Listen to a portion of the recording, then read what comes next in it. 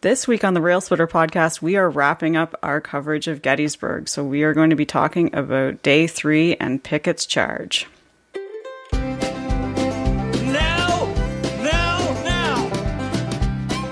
Not 5, not 4, not 2, just 3.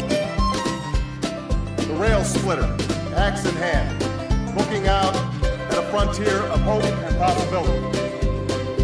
Being excellent to each other. And party on, dudes! Welcome to the Rail Splitter podcast, the Abraham Lincoln podcast. I'm your co-host, Mary, and joining me tonight is Rail Splitter Nick. What up, people? Taking a break from watching Stranger Things for a little bit. By the way, it's Never Ending Story. Great song. Best moment of the entire series. I've never seen it before. Yeah. I made my husband turn it off the other night for the All-Star game. That's ridiculous. So, yeah, I know. And also joining us tonight is Rail Splitter Jeremy. Hello, everyone. It's great to be back and to see my lovely fellow Rail Splitters. Super happy to be back, and I just wanted to thank Rail Splitter Mary and Rail Splitter Nick for taking on the podcast while I was working on some stuff.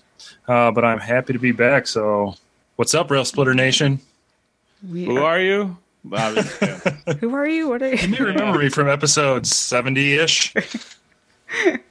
No, it's awesome to have you back, and I'm glad we're all back recording this episode together. And we are going to do an episode where it's going to be like catch up for all of us. But tonight we are looking at Day 3 of Gettysburg, just to wrap up our coverage of that. But to start things off, we always well, real quick, I just wanted to. We'll talk about what I've been up to and all that stuff in our catch-up episode, which is next week. But I know people have been wondering. I've been hard at work on my side project, which is Fillmore Knowledge, the Millard Fillmore podcast, which is kind of a little pet. I'm just kidding. I didn't. That's not what I was doing. I was not creating a Millard Fillmore podcast. At the Zero Star podcast. I've been sitting on that joke for months. Man, I'd have to take you out if you started the Fillmore podcast. Actually, I wouldn't have to, because that'd just be sorry and embarrassing. Wouldn't it be hilarious if it became more popular than ours, though? It never could. It's a sister or a sibling project, so that doesn't exist. So it's an offshoot of the Rail Splitter podcast. There you go. Yeah, that's exactly what it is. I actually secretly run a Fillmore one. Yeah, because you're secretly... I've been doing it for years. This is all just a disguise. You're secretly his biggest fan, right? Oh, yeah. I've read all the book written about him. All the book. All the book. I didn't even bother finding out what his nickname was to say that that's what I named the podcast. I just tried to make a pun on Fillmore. I don't think he has a nickname. You think Millard would be a nickname, because who the hell would actually have that as a name? It's probably Millie. Was it the Accidental President? I think... For some reason, that's ringing a bell. Yeah, so you could have called it the Accidental Podcast. That would have been clever. That would have been better. Pretend I said that. Yeah, if that's actually his nickname. But the Accidental Podcast. Yeah, we can go with that. The Accidental I think podcast. It is, because he gets in because of a death. So the anniversary of which was recently, I think. Yeah, I saw some stupid Fillmore stuff floating around there in the Facebook chat. Yeah, thanks to me. Yeah. Just for I think the accidental president is just any vice president who becomes president due to a death, but yes, or resignation, I suppose. Yes, but actually, you can make a podcast on the 8 presidents who've done that, called the Accidental Podcast. Anyway, sorry, I've already derailed it, and I've only been on for a couple minutes. That's what we're about at Rail Splitter Podcast. So anyway, complete derailment with off-topic banter. So our news story tonight is. One's called Abraham Lincoln Goes to New York and Gets on Good Morning America. And it's actually Lincoln portrayer Fritz Klein, who we've had him on the show, haven't we? Not when I was in town. No, not Fritz. No, not Fritz. There's another guy, right? Yeah. Who's the guy down for his first name was Dan. That's right. I'll look it up. Yeah, he was awesome. But anyway, Fritz is a Lincoln portrayer, I think mainly out of Springfield. And anyway, he was in New York City this past week, and he managed to get on Good Morning America. And I just thought that was a really feel good news story. And One of the hosts of Good Morning America said, "We cannot lie, Abe Lincoln is here in Times Square." And there's like this, I'll tweet out the article later. But yeah, there's this picture of Fritz and one of the hosts of Good Morning America. And she said that he's a spitting image of Abraham Lincoln, and he's from Springfield, Illinois. So nice feel good news story. It's nice to see that he's, kind of got some national coverage now, because I think he's quite a good portrayer of Lincoln. Yeah, I mean, it's go ahead, Nick. No, you're good. It's interesting, or I kind of was had a little moment where I was like, I think I'm pretty entrenched in my Lincoln nerddom when I recognize Lincoln presenters. But they have a thing in Springfield where kids can do like kind of a scavenger hunt type thing where it's called like looking for, I think it's not looking for Lincoln, but you get like little stamps of top hats, but he's the Lincoln presenter that's on the signage for that. So whenever you're at a site in Springfield and you see a kind of like an Andy Warhol type styled picture of this particular Lincoln presenter, you can get a stamp there. So, but yeah, I think my nerddom is to the point where I recognize him right away. He's a great Lincoln. There, many of them are very, very good, but it was kind of cool to recognize him. Yeah, I'm getting to the point where I can recognize some of them too, like especially like George Buss and Fritz Klein. And there's a few others out there too that I'm like, oh yeah, that's who that is. Wait, it's not Abraham Lincoln? Right, they're not all ghosts of Abraham Lincoln. Shh, Jeremy, don't tell him that. Randy Duncan was on the show. Sorry, I told you Dan. Yes. I meant Randy Duncan. Yes. Yeah, sorry, Randy. That's it. Yes, he was a very talented Lincoln presenter, and he was one where he was on Conan once. So, wow. But Randy Duncan, very, very friendly person, very talented Lincoln presenter, and he has been on the show. And we also talked to him at the Lincoln Presenter Conference that Nick and I went to about a year ago. So yeah, Randy. I knew the name was just escaping me, but Randy Duncan and Fritz. Is it Fritz Klein? Yes. Yeah. He and George Buss, I think, are pretty well known Lincoln presenters. Yeah, and they're to be sure. I've met George before, and he is an incredibly nice man. Mm-hmm. He's from Freeport, Illinois. Yes, he is. Yeah. Thinking we might have to contact them for our 100th episode too. I think that would be a great idea. Yeah. I'm Team Randy Duncan, 100th episode. What, now we're picking sides? It makes it more interesting then. I don't think we can do enough content on Lincoln presenters because there's some there's so many different styles that strive for accuracy. Some of them are a little bit of a caricature in a way. Mm-hmm. Some of them just kind of do it for the love of it. And it's, accuracy is not a priority. It's more about like talking to kids and stuff. So that's definitely an interesting and really important part of Lincolnia, I believe. Yeah. Randy Duncan is my first and only. That's all I'm going to say. First and only. Unless you're a Lincoln presenter who we're going to have on the show in future episodes. Yeah, and then all of a sudden, oh, you're my favorite. Randy Duncan was my first, and that's where my loyalty lies. I'll talk to other ones, don't get me wrong. But in your head, like, you're not as good as Randy. Yeah, exactly. Yeah, that's it. You're not as good as Randy. There's only one true Lincoln. And that's Randy. Well, Randy does it this way. Randy, if you listen to the show, I'm sorry if I'm creeping you out, man. So I apologize. Nick will be saying that. Well, Randy does it this way.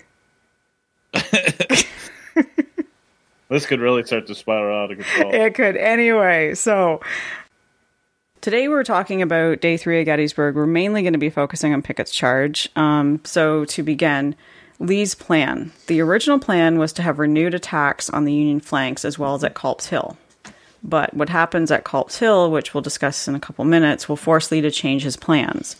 His new plan is going to be an attack on the center of the Union line at Cemetery Ridge because he thinks that Meade has gone to strengthen the flanks, so the right and left flank, and that would leave the center of the Union line vulnerable.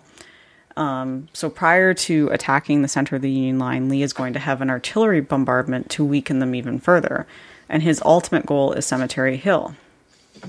Now, Meade's plan, as we discussed in day 2, was it was decided at the council war the night before that the Union would hold their positions where they were and await attack by Lee. And then after that meeting was over, Meade pulled General John Gibbon aside, who was he was in charge of some of the artillery, and he tells Gibbon, and this turns out to be correct, that Lee is going to concentrate most of his fire at the Union center, right where Gibbon will be with Hancock's 2nd Corps. So while there's a few different battles that are happening on day 3, the major and most famous event that we're going to be talking about in this episode is Pickett's Charge. But what else was happening that day was Culp's Hill, which is actually the reason why Pickett's Charge ends up happening. There's an artillery bombardment there against the Confederates, and this is done early in the morning by the Army of the Potomac. And the Union takes back they're aiming to take back the defensive works on the lower slopes that the Confederates had managed to take the day before. And the Confederates do attack, but by 11 a.m. the Union has the hill completely back. And Fans, one of the officers there, says the Union line was intact and held more strongly than before. So this is why Lee has to change his original plan. Yeah, I mean, the Union had a pretty good defensive position in Culp's Hill and that crazy terrain that's out there. So they didn't really have much of a chance. No. I don't think, in my opinion. No. Yeah, I always find that interesting too, because I think very few times, you get to that point where there's these big long campaigns and there's skirmishes and tiny battles, and ultimately, for the major battles, you end up with tens of thousands of troops on both sides. Like, very rarely would it be where Lee at that point could have said, like, their position is just too strong. Mm-hmm. We're just going to abandon our position. And it would have, what would the narrative of Gettysburg have been if that was really what he had decided? And I don't know, Mary, you probably could think better than I can, but I don't know if there's any real instances in the war where it was like you have these two gigantic forces and at the beginning of a day where it's like, their position is too strong. I'm thinking of Fredericksburg as a good example that jumps out, where it's like that should have happened at Fredericksburg. There's a lot of battles, tiny battles leading up to that, and then you get to Fredericksburg, and that's when the two sides were in positions, and they really, the Union really should have said, their position is too strong. Yeah, we need to keep moving on, or redesign this campaign or something. And maybe that's what those small battles are, where it's like they keep kind of moving, and then this is where we decide the battle's going to be. Gettysburg, I think, is a little bit unique, where it's the third day of the battle. Yeah. So can Lee really say they've got the high ground, as the high ground? Exactly. They've got the high ground. These hills are too tough. We're not going to be able to get them with a forward advance and just retreat or move or try to flank them or something, and to see if they, maybe Meade gives up that advantage for trying to take out the army. Who knows? But I think, Nick, you make a good point where it's like, is it a genius stroke by Meade, or is it really the terrain and where they were that ended up being the deciding factor, at least at the beginning? Yeah. Yeah. And there's other instances in the Civil War where that happens too. Like the Battle of Franklin, Tennessee is very similar to Pickett's Charge. And that's John Bell Hood sending out his troops against Thomas. And there's no chance. They were absolutely decimated. Very similar circumstances. So I don't know what goes, through their minds when they're thinking, oh, I can take this. I can do this. But yeah, just what happens here is, I think it was partly terrain, partly Meade. I think, and just the Union troops and the way they fought. Against the Confederates that day. And there's also these cavalry battles too going on east and south of Gettysburg that they don't really get talked about too much. But it's Jeb Stuart, who's finally shown up, and the Confederate side of things, and then Kilpatrick and I believe Custer is there too. So there's these cavalry battles waging as well. But the main thing that gets talked about at Gettysburg, and we're going to take that route as well, is Pickett's Charge. Because it's become, as Nick and I were discussing before the show, it's become kind of like this folklore thing. with Gettysburg, and where a lot of the myths come out of it, a lot of the myths of the lost cause center around it. So it is an important part of the battle to discuss, for sure. And the plan was, as I said before, Lee reasoned that if the Confederate flanks had been reinforced from the day before, or if the Union flanks had been reinforced from the day before, that the weak area may very well be at the center of the Union line on Cemetery Ridge, which is where Hancock's Second Corps are. And as we saw, Meade in the Council of War predicted that this would happen, so he knows he has to strengthen his center. And what it was going to be is that Lee changed his plan and said Longstreet was going to command Pickett's Virginia Division of the First Corps, and there would be 6 brigades from A.P. Hill's Corps. And Noah Andre Trudeau, in his book Gettysburg, A Testing of Courage, does a really good job of explaining how this all goes down. And he's really good at building the tension between Lee and Longstreet, to the point where when I was reading it, I was actually getting angry. So, like, how would you describe that tension and kind of how that dynamic played out? Well, ever since, to me, right from day one at Gettysburg, you have Longstreet saying we should do it this way, this would be better, and Lee is saying nope, we can't do that. And in the movie Gettysburg, Lee says to Longstreet, I can't retreat, and Longstreet says it's not a retreat, it's a deployment. We're going to try and get between them and Washington. And Lee just does not want to do that. So there's been this tension building between them. And Lee is not, he's got a plan in his head and he's not going to listen to anything else at all at this point. This is what he wants to do. And Longstreet says to him, I have been a soldier all my life. I have been with soldiers engaged in fights by couples, by squads, companies, regiments, divisions, and armies, and should know as well as anyone what soldiers can do. It is my opinion that no 15,000 men ever arrayed for battle can take that position. So he's basically saying, I know what I'm talking about, and it doesn't work. And I think at that point in Longstreet's mind, he's probably going back to where he was at Marye's Heights, watching the Union just, the brigades in wave after wave at the Battle of Fredericksburg just come in and get absolutely slaughtered. And I think he's realizing, wow, that's us. That's going to be us. Mm-hmm. There's that, I think it's fairly often retold, and some folks think it's apocryphal, but Longstreet has would say that he could tell when Lee's blood was up, and when his blood was up, he was going to go on the offensive, and there was no turning him back. And Longstreet would kind of say, he could tell when Lee's blood was up, it was just going to happen. Yep. And in this particular case, I think he was very much trying to say, even though his blood was up, so to speak, try to talk him out of it. And this was a very good example of how that just wasn't going to happen. Yep. And that's what he says in his memoirs. Longstreet says that Lee at that point was impatient of listening and tired of talking, and nothing was left but to proceed. And Longstreet goes on to say, never was I so depressed as upon that day. With my knowledge of the situation, I could see the desperate and hopeless nature of the charge and the cruel slaughter it would cause. And I think in Lee's defense, though, he just coming off Chancellorsville, which is being where he basically overcomes the odds and ends up on the right end of the stick there. And his guys have been through a lot of fighting and they've had a lot of success.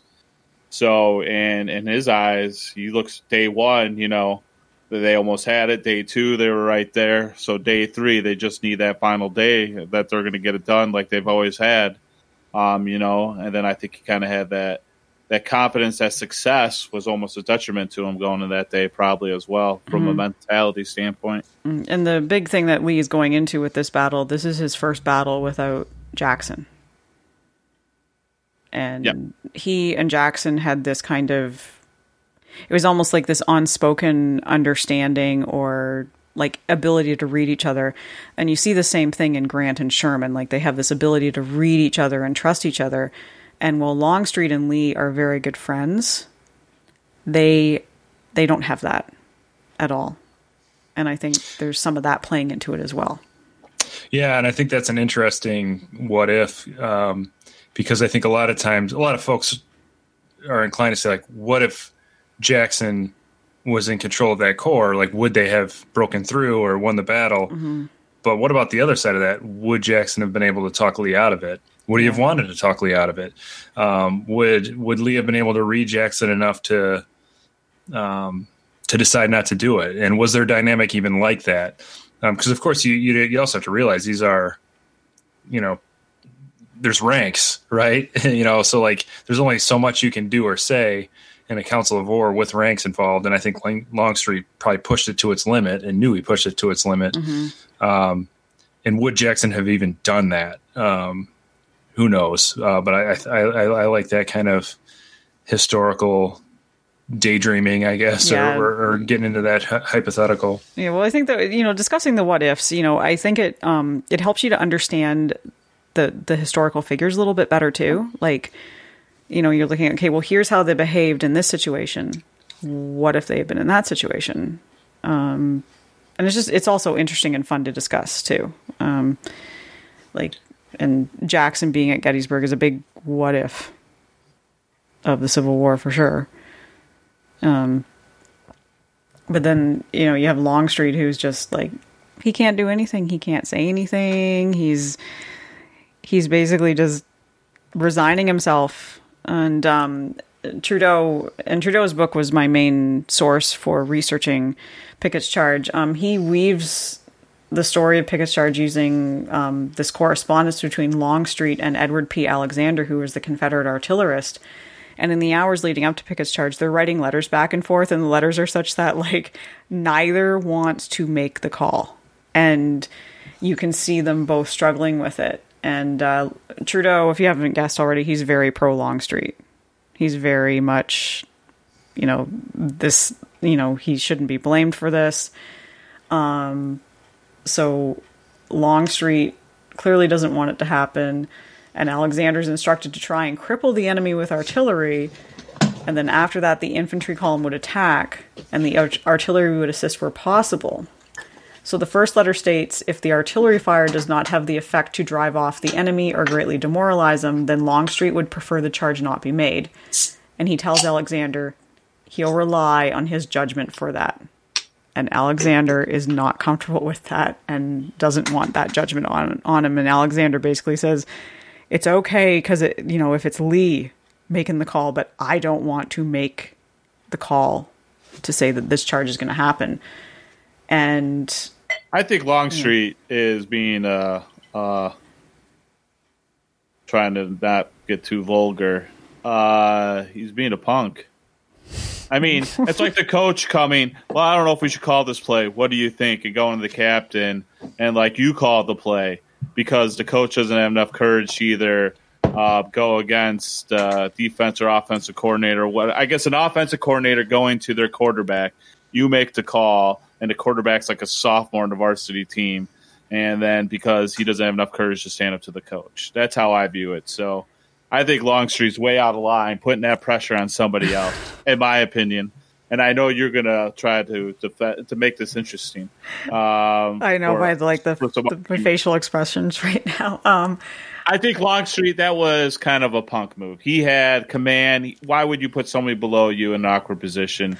If you don't agree with it, you go with it. You make the decision. Yeah. That's what you do when you're put in that position. I agree. It was an awkward position to put him in. I can't imagine what Longstreet's mindset was, though, when he's like, he knows what's about to happen, and I think Alexander does too. And well, I think that's an interesting, just on like leadership dynamics, and like there could have been a situation because we don't know. Like, obviously there's historic record on a lot of things, but there's dissent in every major decision, hopefully. Right. So like when Lee went to attack at Chancellorsville, which was a good example Nick brought up, there's no real historic record that says like in that Council of War or whatever, when they were talking about how they were going to do it, if somebody said like, hey, here's the risk, I don't think it's that great of an idea because here are the risks. And they ultimately decided to attack and it worked out.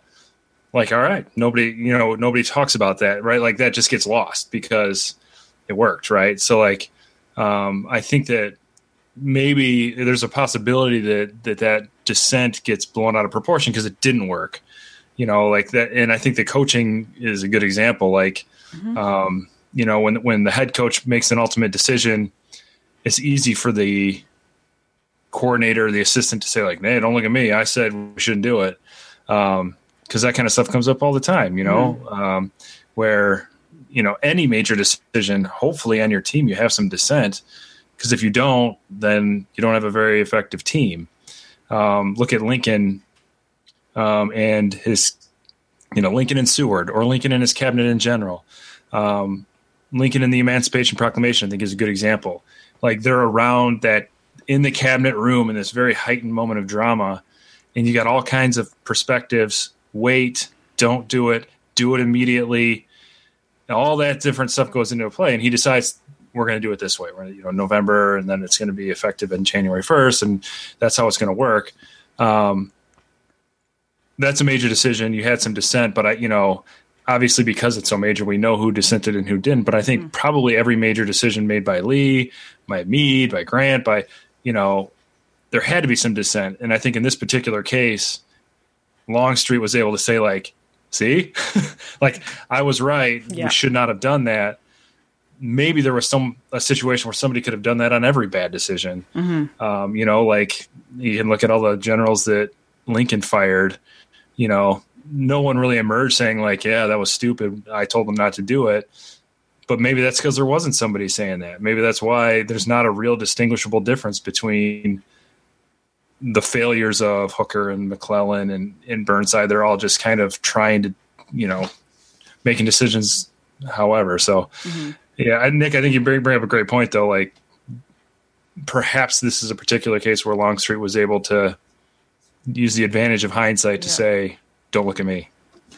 Yeah, and I do actually agree with that too. There's probably, and he's writing this in his memoirs after as well. But these are letters that were exchanged between the two of them as well. And like Alexander writes Longstreet back and says like, it's going to take all of our available ammo to do this bombardment. And then he ends by saying, and even if this is entirely successful, it can only be so at a very bloody cost. So the two of them are basically saying this isn't going to work, but one of us like has to make the call. Well, and I think I really like bringing up that bloody cost part, because that was, even if it had worked, even if they had won the Battle of Gettysburg, look at all of Grant's, when you get into 1864, like the cost was what ended up really shifting the tides of the war much more so than the actual battleground and who controlled what, So like, say they won the Battle of Gettysburg and the casualties were about the same as they were. I don't know if they didn't have a real significant advantage. This is assuming that you're able to still defend Washington.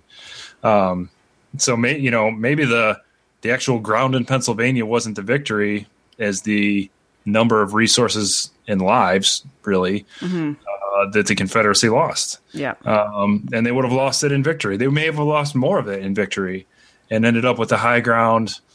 And if Meade was able to have a tactical retreat, and they were able to defend Washington, maybe the outcome stays the same. Yeah, exactly. Like they're low on ammo at this point. So then what can they possibly do? Like Alexander's saying, he can't do much more than what we've got here. And Longstreet responds to him saying that the infantry should only advance if the artillery has the desired effect. And that's basically to weaken the Union center line. And then Alexander responds to that and says, when our fire is at its best, I will advise General Pickett to advance. And there it is. And Trudeau states that Lee never wavered in his belief that the assault he had ordered against the enemy's center would succeed. And he believed that his superb soldiers would cleave the Yankee army in twain. And he hoped the Federal soldiers would lose their nerve and felt utterly confident that his own would press the attack all the way to Cemetery Ridge. And that goes back to what you said about Chancellorsville, Nick. Mm-hmm. That he's, kind of riding off that. And I think Fredericksburg, too, is playing into it. And one Confederate officer said the tension on our troops has become great as well. So things are obviously not so great on the Confederate side of things, but on the Union side of things, it's a completely different story. They're over there having a picnic lunch. There was an invitation, like Trudeau talks about it, and he says there was an invitation extended to Winfield Hancock, who accepted. George Meade came down, and they were having this picnic lunch together. and the soldiers are like laying around having naps as they're waiting for this bombardment to begin. And it begins at 1:30. And it's one of the largest ones in the Civil War, with between 150 and 170 cannons. And the Army of the Potomac does not return any fire until about 15 minutes after they start, because they're trying to save their ammo as well. Then he stops returning fire, doesn't he? Don't they? Yes. Because to conserve their ammo, which also throws the Confederates off because they feel like they're being relatively successful. Yeah. With their bombardment, when in fact they weren't.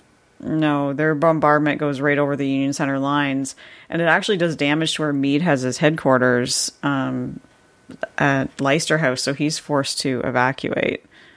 And then another thing on this day, it is 87 degrees Fahrenheit. Yeah, I mean, that just had to be mind-boggling as a Union soldier. 150, 170 cannons going off all around the same time.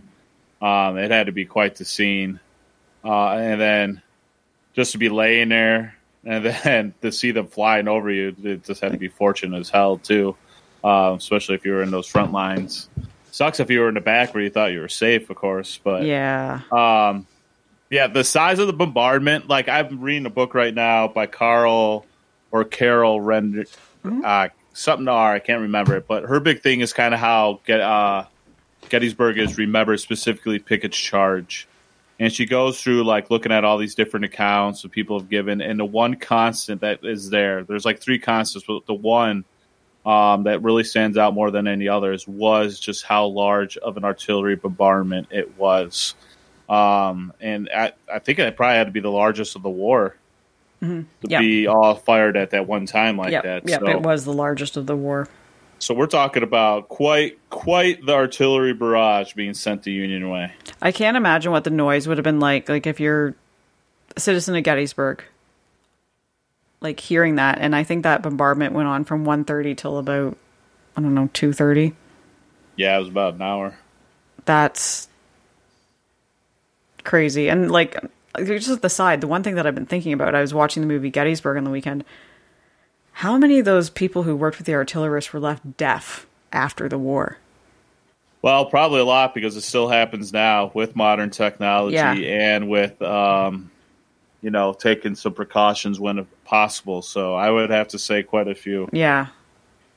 So at 2:20 p.m., a message is sent to Pickett that he must advance. And Longstreet said that, or Alexander said that Longstreet said, "I believe it will fail. I do not see how it can succeed, and I would not make it even now, but generally has ordered it and expects it." And Alexander just recalled that the silence after was almost embarrassing, to be standing there with Longstreet as he's saying this. So today there's a different thinking of Pickett's charge. It's starting to be called the Pickett-Pettigrew-Tremble charge because of the three commanders that were involved with it. I mean, they're the three division commanders, and it's actually not 15,000 soldiers, it's 12,500, and they advance towards the Union center. But as they're doing this, there's this fierce artillery from Cemetery Hill and beyond Little Round Top coming down on them as well, so the Union are bombarding them. And real quick here, while we mentioned the change in name, and that's kind of what the second book I've been reading about this is focusing on. Because Pickett's charge, basically what happened is after the war, the Union talked about it as a collective whole in Union newspapers. That's kind of where you first get your news. And, part of their job is to get it back as quick as they can in the South newspapers. So not everything was 100% accurate. And so the Union talked about it always as like a collective whole, a victory, didn't get into individuals. While the Confederacy, I guess, they're looking at it more closely, trying to tell a story, something to make it heroic or have some glory behind it. And some of the first, and Richmond became kind of the main hub of Civil War news at this time. Richmond being in Virginia definitely had a Virginia slant. So this author is making the case that Richmond started the newspaper accounts, and those accounts would be trickled down to the other Confederate states. And they took a focus on Pickett because Pickett's leading Virginians during this time.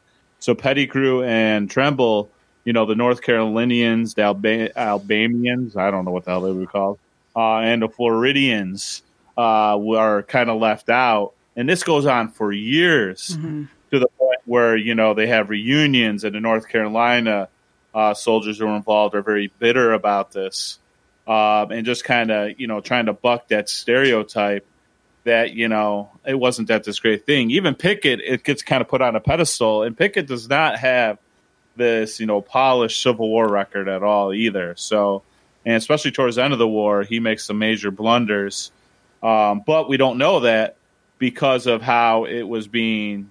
This third day almost gets used as this, symbol of what it means to be an ultimate soldier. Charge, you don't give up, you go despite the obstacles, even though surrendering was a huge part of the Civil War. And so it's kind of funny how the legend of Pickett's charge has grown, and finally that's starting to be beaten back a little, because it wasn't just Pickett and the Virginians going, it was other, Confederate soldiers. It wasn't just Hancock's second weight in there. You had the Vermont guys, which I'm sure you're going to mention here in a second. So when you talk about war, you talk about chaos, which makes it hard to write about. So a lot of times you try to create these narratives or simplify them, which then leaves people out. Exactly. Yeah, and they zero in on people like, Hancock he's a focal point of the movie Gettysburg, and then you have these Vermont troops that are getting left out. And Chamberlain is a true hero, don't get me wrong, but Warren gets Warren kind of gets pushed aside, and to me he is like one of the he is one of the unsung heroes of the Battle of Gettysburg for what he did. And it's the same with Pickett's charge. It's not just Virginians, it's other troops too from other states that are doing this. And it's just it's Gettysburg is one of those, I think it's unique in Civil War battles in that all these they're not myths, but just these stories have grown up so much that other things get left behind that are just as important. Yeah, I think it's, part of it is just, I think it's the narrative, but it's also like, media too. Like Ken Burns talks about Chamberlain's, I'll never forget, he calls it an unlikely textbook maneuver that saved the Union and maybe saved the whole country, whatever, saved the Union cause. In the intro to the Civil War documentary, not in the Gettysburg chapter, or in the 1863, episode, but like in the intro.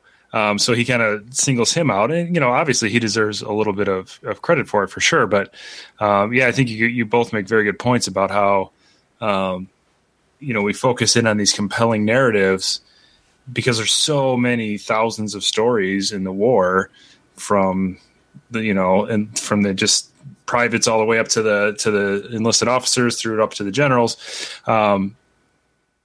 So like, how those narratives come out. And I think a lot of it is like, well, what's interesting, because Pickett as a person is just pretty darn interesting. Chamberlain is too, this, he's, from Maine, and he's like a kind of like this, academic college person, and he, and he goes to war and he becomes a hero. And, it's like, it's a really good story for the war.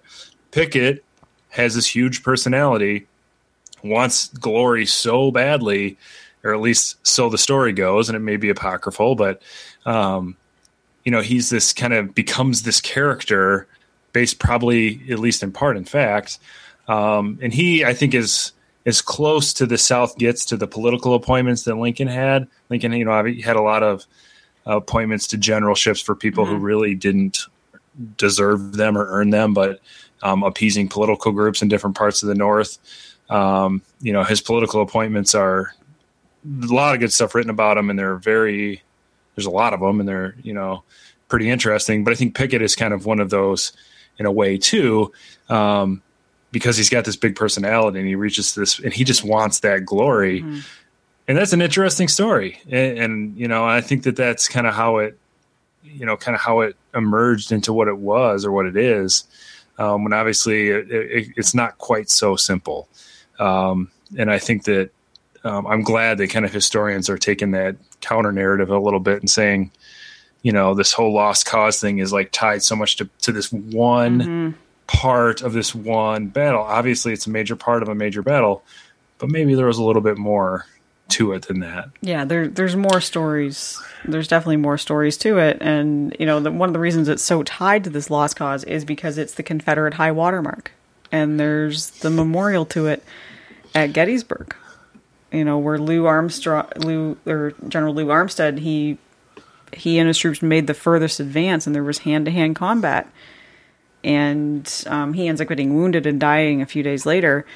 But, there's that too that plays into this lost cause. Something's funny about all this too is that the people in Pickett's division will become very big on pushing this narrative. But the one guy that they won't turn on, that everybody wants them to, is Longstreet. So they will always stay true to Longstreet, that he was a good general. So You got that, Mary, for you. Good. Well, and I think Pickett's story in general is just like mythic in many ways. Yes. He did spend some time in Springfield, Illinois. Yeah. And then a legend emerged that he got his appointment to West Point from Abraham Lincoln, which is, of course, not true. It didn't happen, but like there's thoughts out there that his wife was like telling this story that Lincoln was the person, because you need a recommendation from a member of Congress to go to any of the only military academy at that time at West Point. It didn't happen, but man, that makes for an interesting story, doesn't it? So I think that trying to sift through, not necessarily, I don't think anything's like false about Pickett's charge, but I think the exclusion of people is certainly happened. And many battles would certainly hear. Yeah. Pickett, just on a side note, he also lived in Canada for a while after the Civil War. How about that? Yeah. Goddridge? No. All right, real quick for our Canada break. Guess who, according to the rumor mill, is in Rockford, Illinois right now? Drake. Really? Oh, yeah. Yeah. His plane is in Rockford, at least. There's a big party for NBA champion Fred VanVleet. So, well, us Canadians know each other. Yeah, of course. Why am I not there? All of Canada knows each other. So, so Pickett spent time in Canada, and Drake spent time at least a little bit in Rockford. There we go. So, so on the Union side of things, Hancock ends up getting wounded, as just Gibbon, and obviously there's others that get wounded too. But so Hancock, when he gets wounded, says that he needs to send a message to Meade saying that the troops under his command have repulsed the enemy and gained a great victory. So near the end of the charge, Meade is riding along Cemetery Ridge, and he's told the attack has been repulsed, and he's very surprised but happy. And he now holds the field, and Gettysburg is a Union victory. And so Pickett's charge will result in 1,500 Union casualties. The Confederate casualty rate is 50%. 6,555 troops will die making that charge. Well, not die, but like wounded. They will die. They will be taken prisoner making that charge. And there's a high casualty rate among the commanders. Trimble loses a leg. Pettigrew's wounded and will later be killed in the retreat to Virginia. Lou Armstead will die of his wounds, and Pickett loses most of his division as well. And that is basically the end of the Battle of Gettysburg. But you have this aftermath, too, that you're dealing with. So estimated casualties are 51,000. 23,049 are Union. 28,063 are Confederate. And one of the bigger controversies, and believe me, it's still controversial today. It's still someone called it a Gettysburg hot take, because I just randomly tweeted about it yesterday. I was like, I'm pro Meade, and I will defend him, and I think he made the right decision in not pursuing Lee. It is still very divided, as I discovered. And there's still discussions going on about it from this one tweet. But basically what happened is rain fell for a few days after the battle ended, so that kept Lee in Pennsylvania, so you would think that Meade would go after him and, end things right there. There's some skirmishing July 11th to 13th, and July 14th was when there was going to be an offensive, but Meade discovered that Lee had left. And so Halleck writes Meade, "The enemy should be pursued and cut up wherever he may have gone. I need hardly to say to you that the escape of Lee's army without another battle has created great dissatisfaction in the mind of the president." I think that's such a key part of this whole campaign that I think often gets missed. And I had a professor way back in undergrad. I took a course called American Military History. And my professor, who is Dr. Blackwell at Northern Illinois University, who was a Civil War scholar, and specifically his area of expertise was the Illinois 7th Cavalry, which obviously was important and was at Gettysburg. But his position, which I looked a lot into about the battle, was Lee's retreat. It wasn't just a matter of like Lee retreating, and I think a lot of people simplify it to Lee retreats, Meade doesn't go after him. Retreating, I think people like have this idea of like playground war games or whatever. Like retreating is not like run away, and everybody go. Like it's a very tactical, difficult thing to do because you're vulnerable. And his position was that that Lee's retreat from Gettysburg was a masterstroke of generalship because he was able to defend the rear of the Confederate Army. He was able to kind of hide a little bit of the direction they were going in, because retreating is a difficult thing to do. And he said, had Meade really given up their position and really gone full bore after him, perhaps it would have been different. But it was a really masterful retreat. And he kind of looked at it as, if you're looking for, a mid-19th century example of how to do an effective retreat, Gettysburg was the one, because you're in enemy territory, you're way up north in Pennsylvania, and he was able to fend off whatever forces were coming after him and kind of fight off that. Because I think that's often overlooked, that retreating is not easy. No. You're demoralized, you've lost, you're moving back. None of your enlisted men or soldiers or of any kind want to retreat, and you've got to protect yourself. And it's complex. And Lee did a really good job of that in the Gettysburg campaign, particularly. And, and I think another piece of that is that it's not as if the Union didn't suffer a whole bunch of casualties themselves. It's not as if they hadn't just gone through 3 days of fighting in, hellish conditions. It's not that they're tired, they've been ripped apart. They, holding a defensive position like that isn't easy either. So I don't think it's quite as simple as they're running away, go after them. No, it's absolutely not. Meade's AO, Army of the Potomac's been cut up, and Reynolds is gone. He's dead, and he was one of Lee's most trusted corps commanders. And Hancock's wounded. Sickles, you know how I feel about Sickles. He's a murderer. Yeah. Really. He likes to create gaps in the Union line. He's wounded too. So the AOP's broken. Meade's probably going on very little sleep. He's had the worst first week on the job. Well, then Lincoln too. Lincoln's looking at his map, and there are Pennsylvania troops that they raise when Lee makes an invasion. So Lincoln's looking at the map. He's going, well, you have these guys available too that could put some pressure on him. But these are literally just a state militia. That they're not worth much of anything. And then there were some other troops. I can't think of the right location who was commanding them at the moment. But so I think part of Lincoln's problem, he's looking at this map. He sees Meade. He sees these other troops there that can maneuver in, put some pressure on him. But they're really worthless, the other two groups, because they don't have the experience that Meade's troops do. On top of that, Meade was already struggling with recruitment time, because a lot of these guys, like the Vermont guys, I believe, who will actually come in and slow the left flank of the Confederates, I think some of those guys were they were literally days away from their enlistment time being over. So you had that being there. So,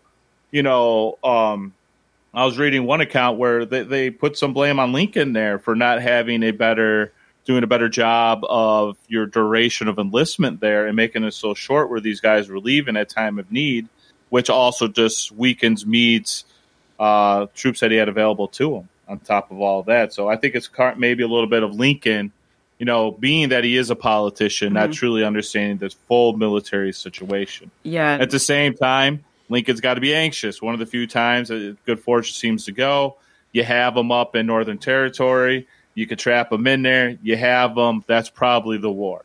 Or, especially with Vicksburg added to that. I mean, yes, it drags on, but there's virtually, Lee's such the symbol of what the South was. So I think you could see it from both sides why they felt the way they did. Mm. Yeah, and if we could stay on that point for a second, the pursuit and Lincoln's decision to reassign Meade and bring Grant in, perhaps that was more of a political decision than a lot of folks think, because militarily, I think history is kind of Meade really couldn't have done much more than he did. Kind of on points we've already made about the fact that they had just fought for 3 days, inexperience. But Lincoln can show he's got high standards. He wants, he thinks that they could have crushed him there. Maybe, or at least ostensibly, he thinks that. But Grant, and we'll talk about Grant and Vicksburg in future episodes for sure. But when you take a town, when you take a fort, you've won. There's nothing else to do there. He had thousands, tens of thousands of prisoners of war in that case. So the victory that Meade had versus the victory that Grant had, I think, is maybe there's a political angle to that to say, just the victory's not enough. This is what I'm doing. You can see what I'm doing. Because, obviously we're on the eve of the 1864 election in many ways. So perhaps there was a political angle to firing Meade, even though there, arguably, perhaps there wasn't much he could have done had he pursued Lee. Especially the point that we kind of started the show with, or the episode with, the position that Meade held was so strong. Mm-hmm. If you were to pursue Lee's army, you're giving up that position. Now, obviously, you can perhaps retreat back to it, but you don't know for sure if you're going to be able to retreat back to this exact same position based on how the whole thing shakes out. I think there's a lot of ways to defend Meade's decisions there, and I think there's a possibility that Lincoln kind of understood that and still realized, this is going to be best for, not for him politically, but for the cause politically, to say, we could have crushed him there. Mm-hmm. This isn't enough. We need more aggression.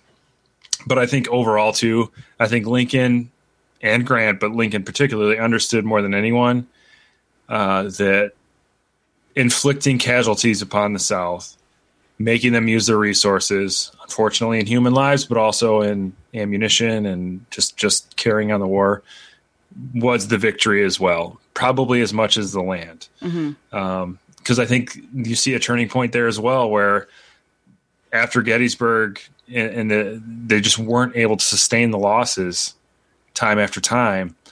And I think Lincoln understood, there's only so much time that they can sustain these losses, and the Union could. The Union could, it's a really terrible way to look at the war, but the Union was able to sustain huge losses at Gettysburg, and they were fine. Yeah, they really were, as far as resources go, both in human lives and in material. Yeah, no, you're absolutely right. And Lincoln writes Meade a letter and never sends it, which shows how he kind of was okay, I need to go away and think about this for a second. And, in this letter, Lincoln says, I do not believe you appreciate the magnitude of the misfortune involved in Lee's escape. He was within your easy grasp. The war will be prolonged indefinitely. Your golden opportunity is gone, and I am distressed immeasurably because of it. He said, White says it's a very strongly worded letter from a commander-in-chief to the commander of the Army of the Potomac, but he doesn't send it. And I think that shows what a good empathetic person Lincoln is. And it shows like that human side of us. We've all had moments where we have lost our temper and said things we don't mean. No way. I don't know. I've never lost my temper like that. Neither have I. I'm an angel. I'm not temperamental at all. Yeah. Bullshit. Well, yeah, Anyone that's exactly. ever Bullshit. had I will a call bullshit on relationship with another myself for human that. being. Yeah.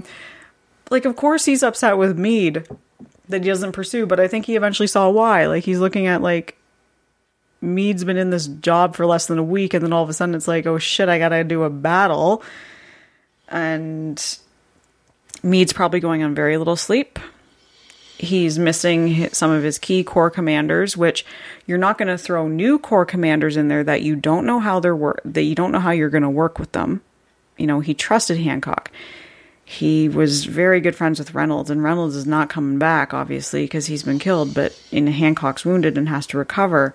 But if you're putting people in there that you don't know as well, you don't know how it's going to turn out. So risk benefit, Meade weighs it pretty well, and I think he makes the best decision possible.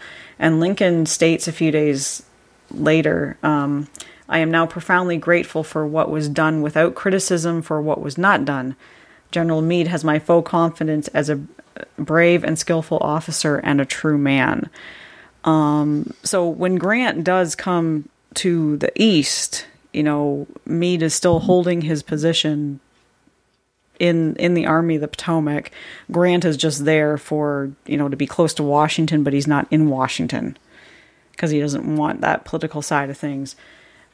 Well, I think the fact that Meade's capped shows that Lincoln and Grant both knew that he did not do the country a disservice with Gettysburg. Now, I think the reason Grant's chosen and the reason it was the right decision over Meade, because I think Grant had more of a sense of urgency, whereas Meade was more likely to do some. It's kind of like Meade took a moment to relax, where you're not going to see that from Grant. You know, he's going to hold, like the saying goes, like he was like this dog that just wouldn't let go. Yeah, the bull. Bite him, and you can't shake him off. Whereas Meade would be that dog that would bite you and then maybe retreat, regroup, and then come at you, which then gives Lee, because he's clever enough and he's good enough to get away. So, I think it's a little bit of both. That Meade obviously didn't do the country a disservice. Could he have a little bit more urgency afterwards? Yeah, I think you could make that argument, but I think it's also very understandable to understand why he did not. Yeah. Does Grant serve a better purpose than Meade in finishing the war? I think so. But Grant with Meade is the best combination that you could have for the Army of the Potomac. And then I think that's what we see the second half of the war. Yeah, Grant being made lieutenant general. I mean, Grant did have a choice. Grant, you know, Sherman wanted Grant to stay in the Western Theater, but Grant wanted to go east so he could be close to Washington, but chose to make his headquarters with the Army of the Potomac. He probably wanted to get away from that psycho Sherman for a while, is my theory. Like, damn, dude, he's angry all the time. He's pissy, hates reporters. I need to get away from this dude.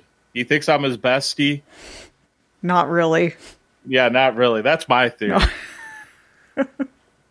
Gotta get away from this redheaded stepchild. I'm sitting this one out. Them's fighting words, Nick. I do. I mean, you know, and not to get too much ahead of ourselves, because we'll talk about Vicksburg at some point.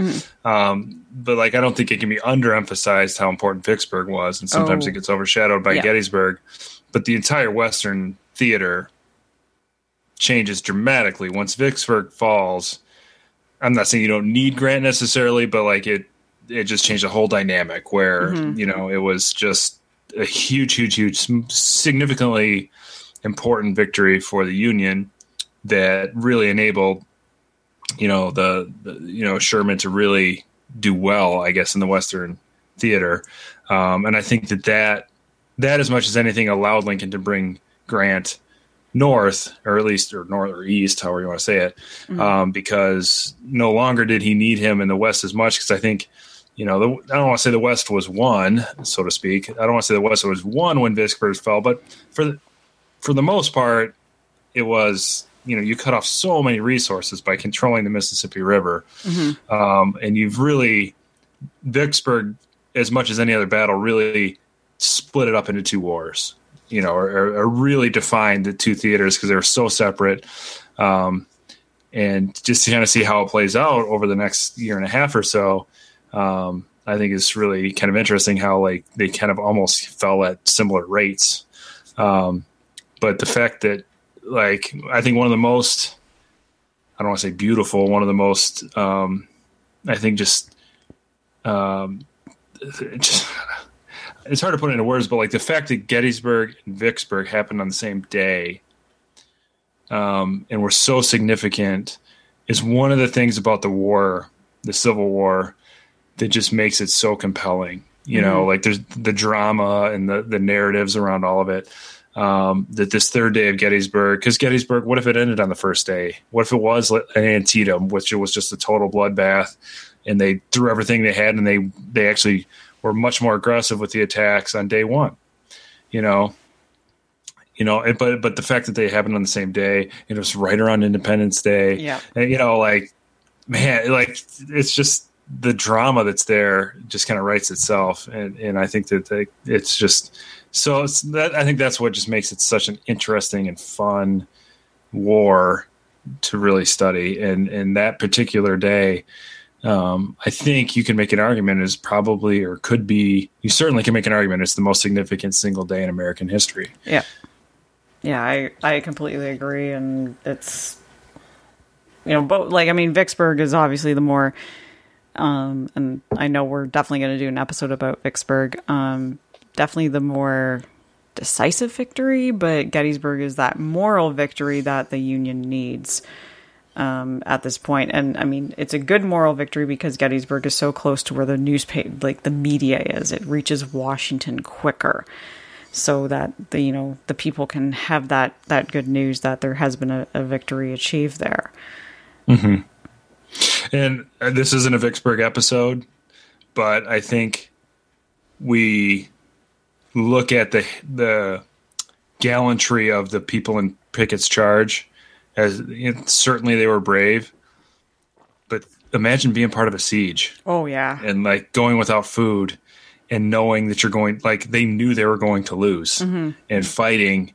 Obviously their cause was horrible and misguided, and all those other things. But like when you're talking about bravery and gallantry, and if you really want to hold on to that lost cause thing. Look at Vicksburg, they endured as much sacrifice as anybody else. So this episode's on the third day of Gettysburg, but that day in general was just so important because those two things happened. Even though it was less climactic, I guess, they decided to surrender Vicksburg because it was July 4th. Yes. And they thought they would get better terms that day. So, it just was very much based on that. But still, the fact that they fell on the same day is just one of those things from the war that just is just so cool, I think, and it makes it just so compelling. Yeah, I agree. And with that, we are getting close to time for our episode. So we need to do our Of the People, by the People. So who wants to go first? I can go. Okay, go, Nick. Real quick, the Union did Pickett's charge before they did. It's called Fredericksburg, so. Indeed. I am going to. We have 3 new reviews since we last recorded. We are at 46. So, Rail Splitters, remember, for our 100th anniversary, all we ask for our is 100th anniversary. We are super old. We are so old. We've been doing this for so long. We're actually Civil War veterans. That's how long we've been at this. And I was a nurse in the Civil War.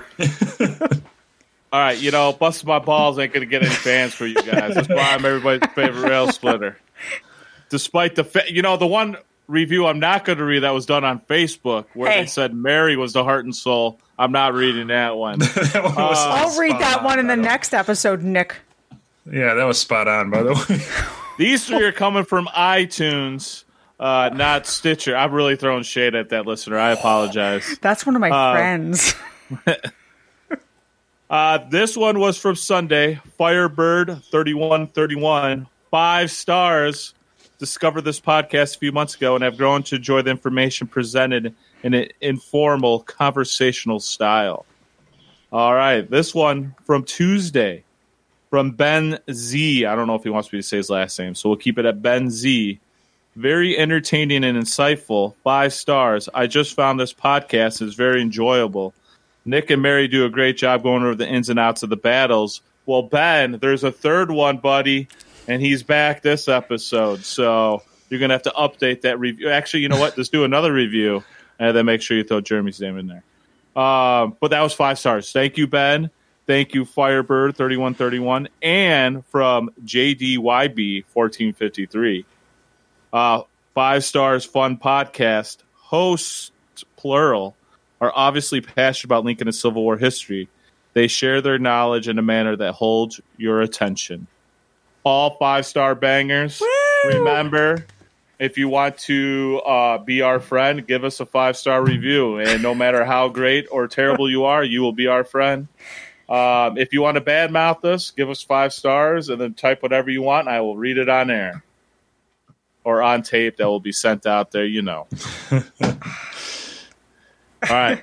Hopefully I gave you all enough time to find yours. Yes, I have mine. So mine comes to us from Jim Miller. He's a frequent poster in our Rail Splitter, on our Rail Splitter Facebook page. Nick, you'll be happy to know that he bought some more drinkware. So, dude. 2 shot glasses and a mug. I'm going to need shot glass. I'm going to get off the wagon and start drinking again if this mug conversation continues to grow. One of them is a Abraham Lincoln mug.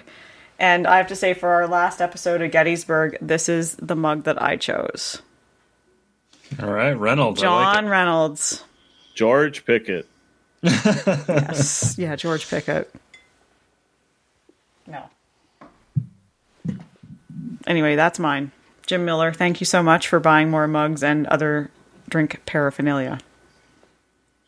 Yeah, you can find us on Teespring, the Rail Splitter Podcast. Actually, he posted, Jim, actually, I should say. Yeah, in response to me, actually, yeah. Yeah, he said, hey, Nick, I have a Rail Splitter mug. So thank you, Jim. You know, Jim, that's the only mug you need in your collection. Actually, you might want to get an extra one so you have one for home and work. You can never have enough mugs. All money for those goes straight in my pocket. Literally tens of cents. Yeah. I'm a little bit off my game since I haven't been on the show in a while, so I did not come prepared with a social media post, but I do just want to take a minute to thank everybody for listening and continuing on. Those reviews meant a lot to me, and Mary and Nick have done a great job with the show, and I'm super happy to be back. This has been a super fun hour or so. I'm back 100%. And next episode, I'll fill you in on kind of what I've been doing during my time away, which certainly has been busy, and kind of what the summer is going to hold for us. But I'm really excited to approach that 100th episode and to kind of see how the show continues to progress and to grow. So I just wanted to, I guess my contribution to this section of the show is just for me to say thank you. Oh, you're welcome. You're welcome. And yeah, get ready. 100th episode. Start booking your hotels down in Springfield around Labor Day. So come out. Mary will buy you drinks. What the hell? Jeez. Considering the Canadian dollar is super shitty right now, so... Take that back. I'm just going to throw this out there. I did check today, and it's been since I kind of took a step back from the show. I hadn't checked it, and I checked today. Like we've said, and this sounds like a shameless plug for our merch, and I'm not doing that at all. If you buy a T-shirt or a coffee mug or whatever from the Rail Splitter Teespring store, there's like a very, very, very, very small amount of money like that would come back to the show for all of the orders that we've had, and we've had quite a few. We've had $29 above the cost for us, so we have $29 worth of bar tabs for any of Rail Splitter. Anybody in Rail Splitter Nation wants to join us in Springfield. The first $29 are on Rail Splitter Nation, and of course, we'll buy you a drink beyond that as well. But just so you know, that's my way of saying like we're not really profiting from this like shameless plugs of like buy our coffee mugs.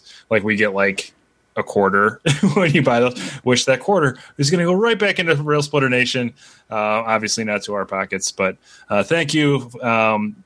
What we can't put a price tag on is you getting the word out there. So we appreciate you getting the word out. But yes, that 100th episode is going to be super, super fun. We are looking forward to it very much. So I think that concludes our episode about Gettysburg. So until next time, keep walking the world with malice toward none and with charity for all. And we will see you again soon.